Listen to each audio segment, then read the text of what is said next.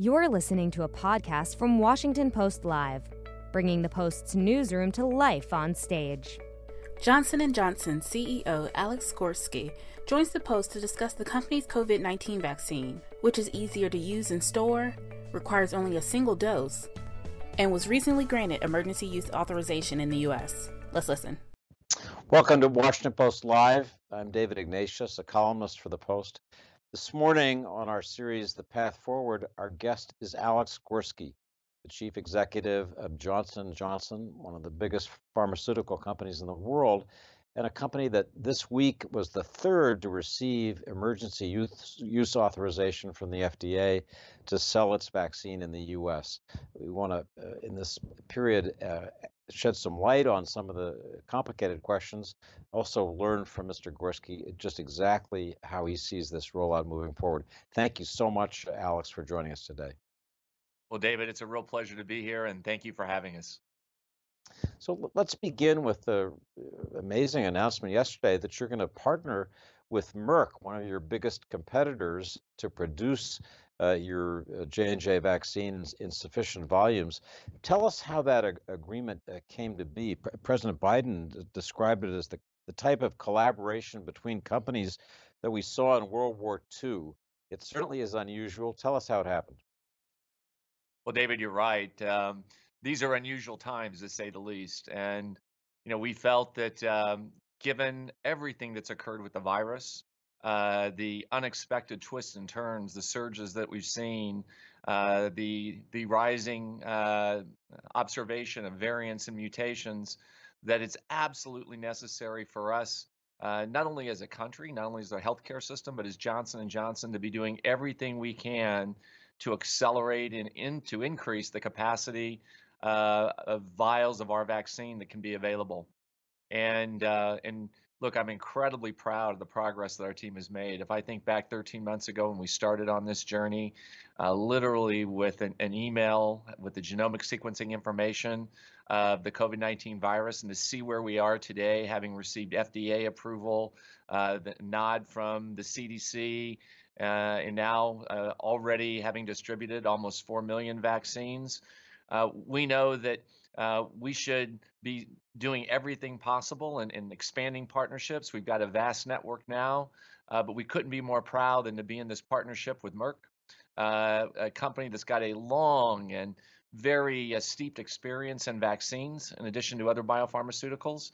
And by working with them and the United States government, we've been able to form this venture that is going to enable us, again, to move some of those vaccines forward and to work throughout the remainder of 2021 of expanding our production and building additional capacities. So we're really pleased to be able to do that, and I think it's also a great example for the larger pharmaceutical industry in the way that we're seeing companies partner, that we're seeing public-private partnerships coming together, all as part of a broader effort to do everything we can to make a real difference with this virus.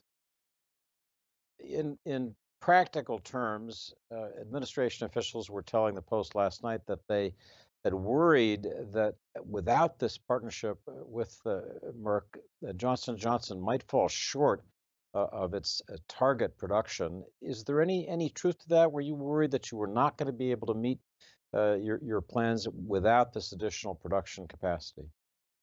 Well, David, look, I think it's important to put this into perspective, in that when we started with this, as I mentioned, about 13 months ago, some of the manufacturing facilities that we're now utilizing were literally parking lots.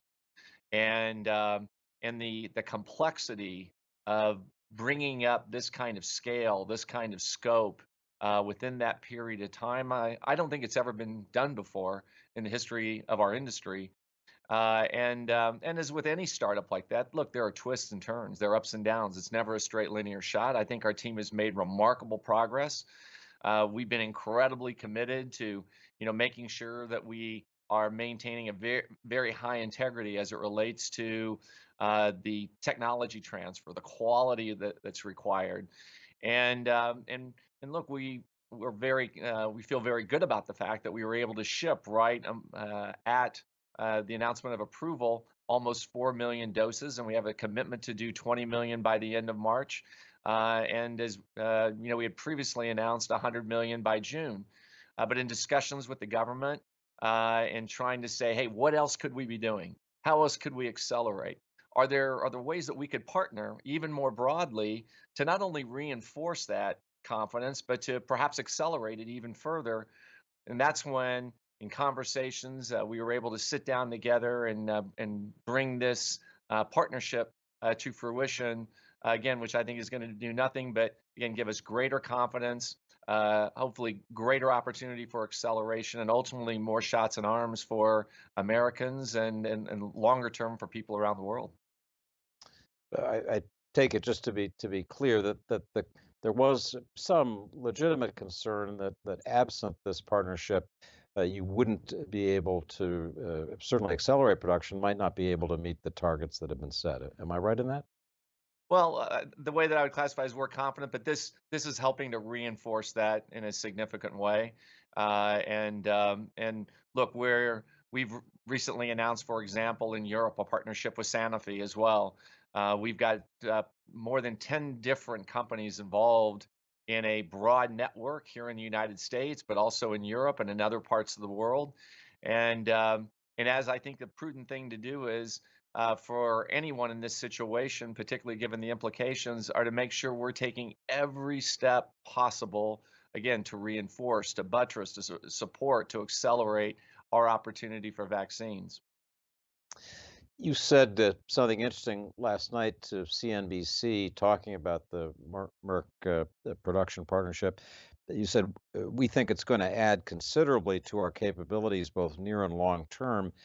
You're committed, I think, to delivering 100 million doses by the end of June. Do you think that you can actually exceed that target with this new capability? Well, that's our goal. And again, this involves biology. This involves chemistry. This involves very sophisticated engineering, not only in the production of the drug substance, but also in the fill and finish. And our engineers and our scientists are working again hand in hand with the Merck supply chain team as we speak to make this possible. And look, we're very confident based upon the early work that we've done that by working in the coming months that we're going to be able to accelerate the exact details of that. Look, we're still working out. But the early signs and the early data transfer and technology transfer has been encouraging, and we're committed to doing everything possible to making that acceleration possible.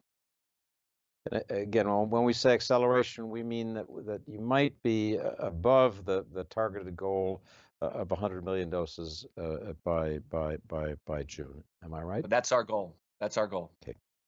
So President Biden said a couple of other really interesting things yesterday, and I want to get your perspective as an industry leader on them. He said that he'd like to get every teacher in America vaccinated by the end of March and every adult by the end of May. Are those realistic targets, do you think, given what you know about supply and demand? David, I'm really encouraged by not only the steps that we're taking at Johnson and Johnson and things even as we've just been discussing around our partnership, but also the steps by companies like Moderna and Pfizer. And I know all the three of these companies have literally been working around the clock to do everything we possibly can to expand the number of vaccine doses that are going to be delivered, especially over the next 2 or 3 month period.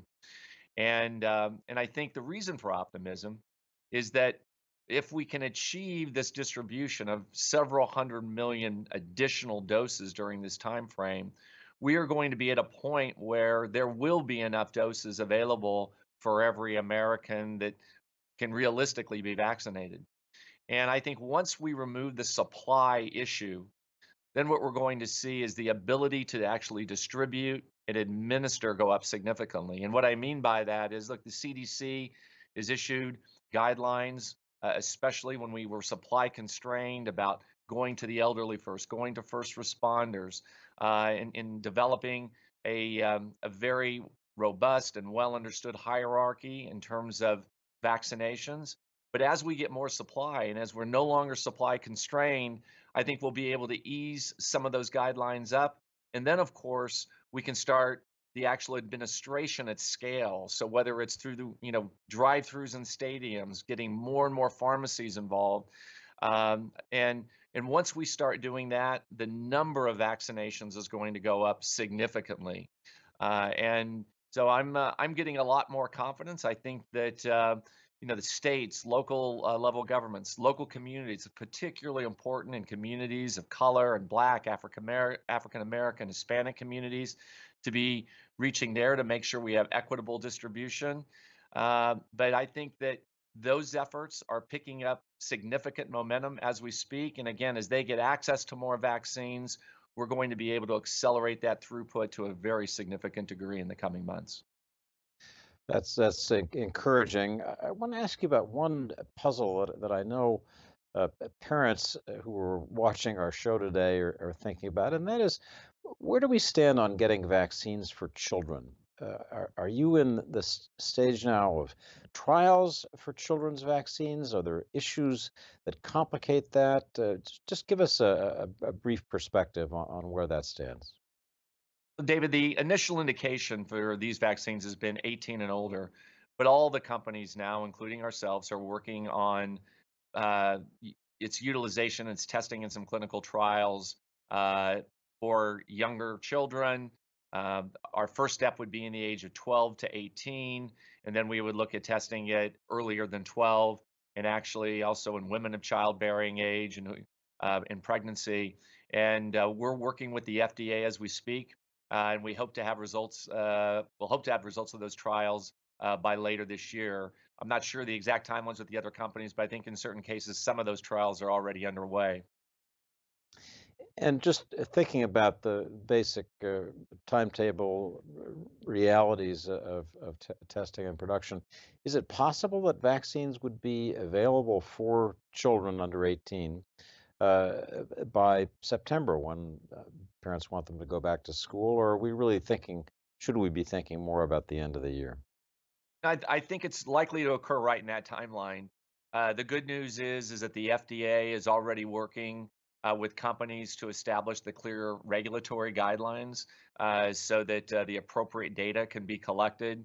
And again, I know that all the companies are working. And look, in our case, we're particularly hopeful because our vector platform that we were using for this, the AdVac 26, was used extensively among broad age groups, young and old, in Africa when we were developing this for other conditions such as Ebola and HIV. So it gives us reasons to be optimistic regarding the safety profile in that patient population. But we still have to do the clinical work.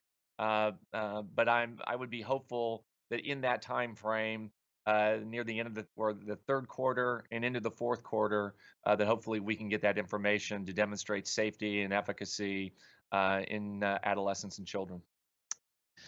Let's talk about efficacy, which is one of the puzzles for the public. Your new one-dose vaccine has been estimated to be roughly 70% effective overall, but it works, my numbers say, 85% of the time against severe disease and is 100% effective in preventing hospitalization and death. I think the question that people are wondering about it is that number, are those numbers sufficient at a time when the two alternative vaccines are promising 95% efficacy? Are people going to begin to vaccine shop? And what are you going to do about that basic issue as people look at the three and make comparisons?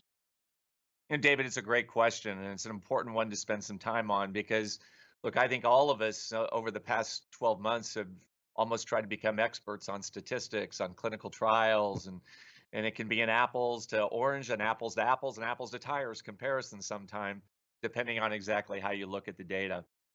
I would bring up a few points that are really important for patients to understand and that I think are quite consistent with comments from people like Dr. Fauci and others who are really experts in this field and who have reviewed the data in considerable detail. And that is that the clinical trials for our vaccine really were done in the period from about September of 2020 to January of 2021. And as you remember, the incidence rate of COVID-19, certainly here in the United States, but even more broadly around the world, had experienced a bit of a flattening trend last summer. But then as we unfortunately entered that fall season, we saw it begin to increase dramatically. And so it's really important when looking at our results is our trials reflected a very significant incidence rate increase through this period. Number two, our trial was conducted on a global basis versus the other vaccines. And so what I mean by that is about 45% of the patients in our trial were here in the United States. Approximately 40% were in Latin America, with a significant percentage in Brazil, and approximately 15% in South Africa. And of course, northern Brazil and South Africa are also the places where we're seeing the rise of these variants and these mutations that have occurred as the rate of transmission increased through the latter part of 2020 and early 2021. So we believe what we've seen is evolution, unfortunately, of the disease. We've seen in certain cases these variants perhaps be more easily transmittable, perhaps more serious in the nature of the disease, and perhaps even resistant to either monoclonal antibodies or some of the other vaccines. And even in these patient populations, and again, in our South African patients where the disease was observed, 90% of them had the South African variant. We saw 85% effectiveness in severe disease.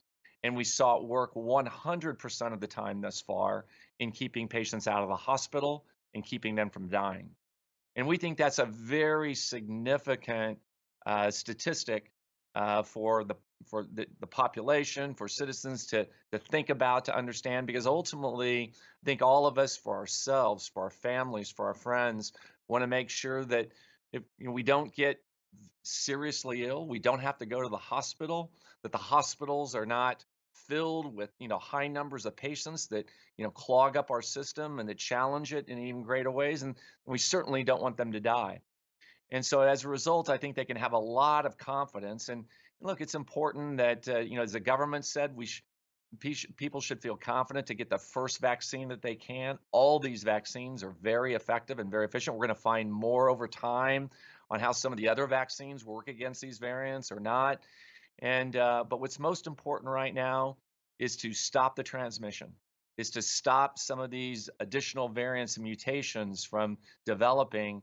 And that starts by getting vaccinated with a high degree of confidence and trust in all of them based upon the safety and efficacy that we've seen thus far.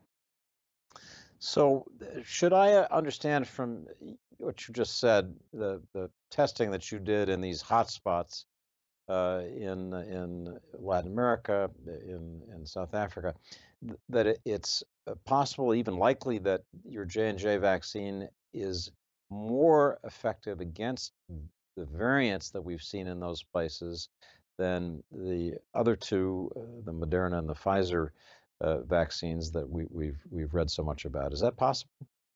Well, you'll never know for certain until we do head-to-head clinical trials directly between these various vaccines.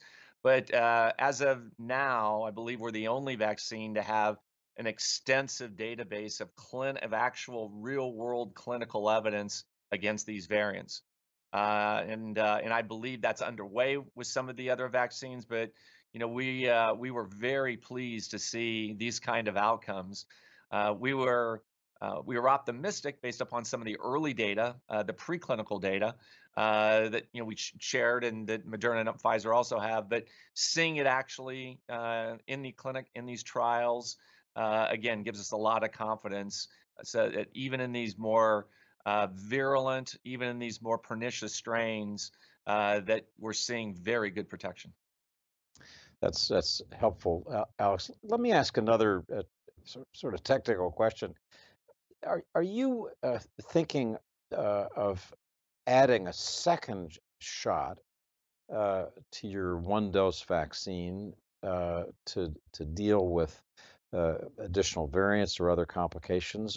Or are you thinking about a booster that someone who has taken the J&J vaccine this year might take a year hence to catch them up, as it were, against new strains?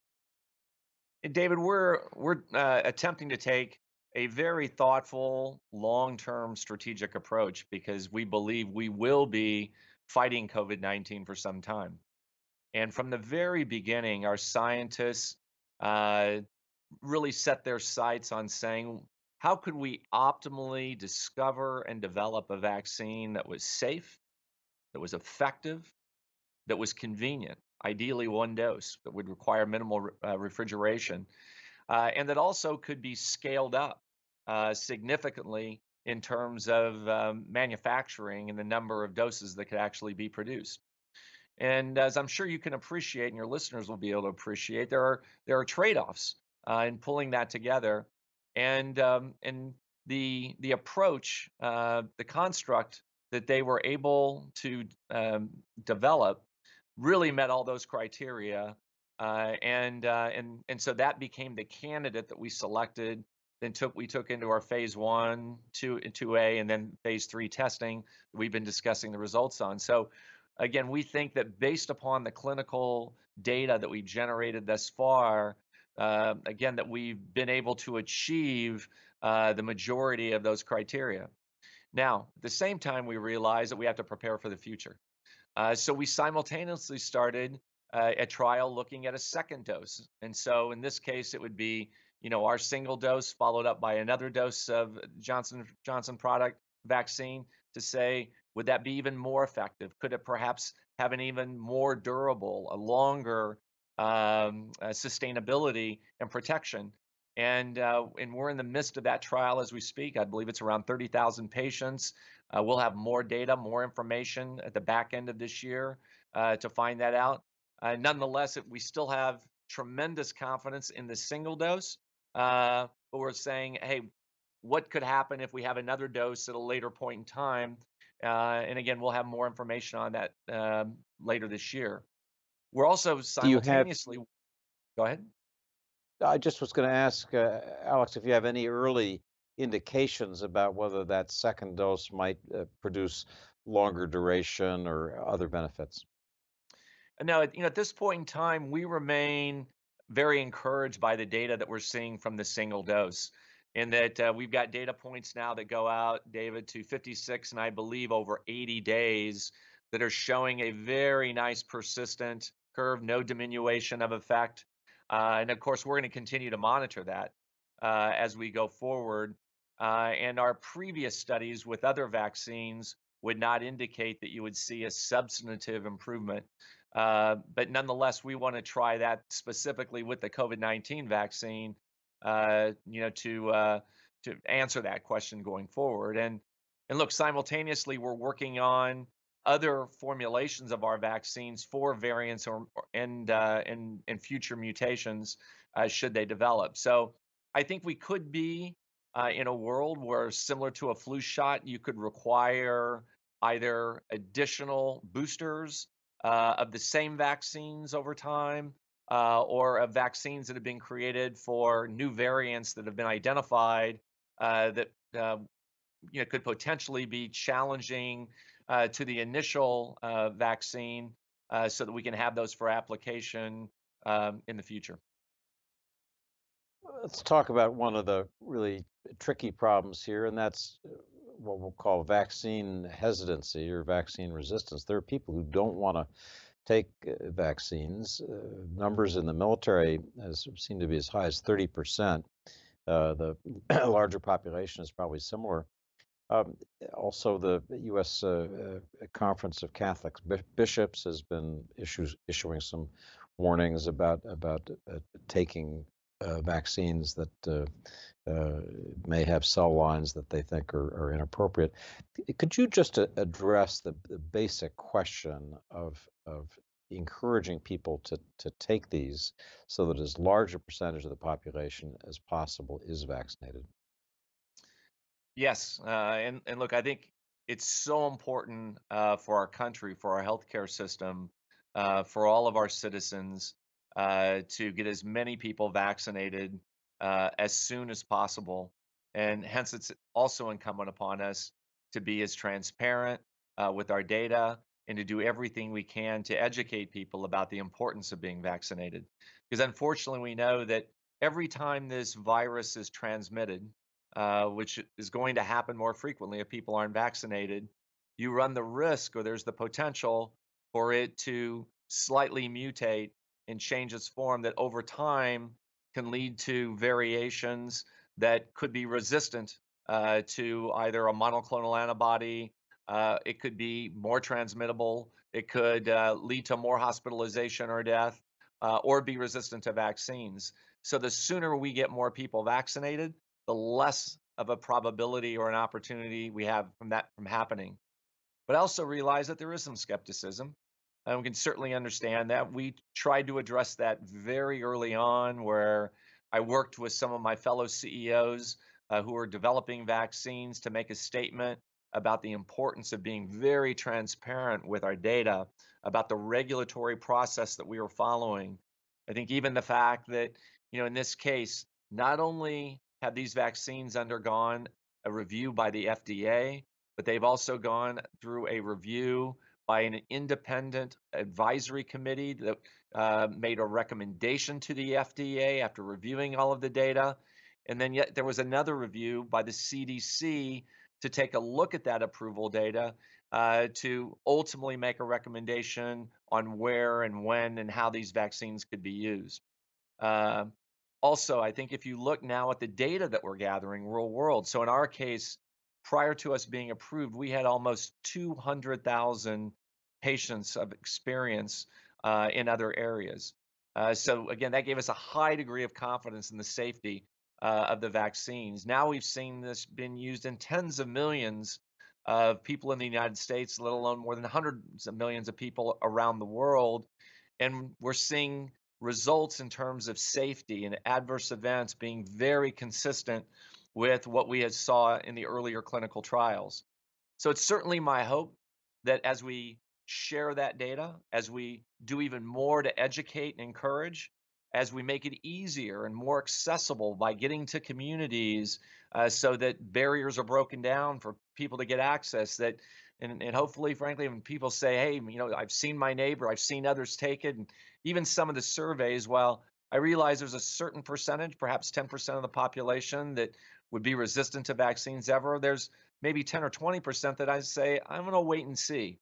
And hopefully, as they're waiting and they're seeing now the good results that are taking place, and knowing that, look, all of us want to get our lives back to normal. All of us want to see our family and friends and get back to school and get back to work and be able to maybe take that vacation or do other activities that we enjoyed before. Vaccines are going to be such an important part of that. And so again, I'm hopeful that through all those things that we just talked about, that we're going to see the acceptance and the willingness to get a vaccine go up so that we can achieve a level of herd immunity that will clearly be in the best interest for our country and the world. Well, we'll all be looking at those numbers on hesitancy and hopefully, as you say, as the record of safety and efficacy improves, more people will want to take them. Let me ask you a final question, and that is what it's been like dealing with Uncle Sam as your business partner. You've been receiving substantial money, as has Merck, as have many of the companies. I wonder if your industry is ever going to be the same after this extraordinary marriage of government efforts and private sector efforts. Do you think your pharmaceutical industry will go back to the way it was, or are we really on a new trajectory now? Well, David, I hope we don't go back to doing business as usual. I think, having spent more than 30 years of my life in this industry, I have never seen the level of partnership and collaboration that I've observed over the last 13 months. And that starts with um, very in our discovery efforts. For example, with us, we worked with physicians and scientists out of Beth Deaconess, Israel, up in Boston, where we really gathered some great data and great information in our platform. You're seeing that with the other companies as well. The way that the FDA and BARDA has worked in a very collaborative way to try to accelerate and look at the way that we did clinical trials. And look, there's a lot of good rationale why we've done clinical trials the way that we have for decades.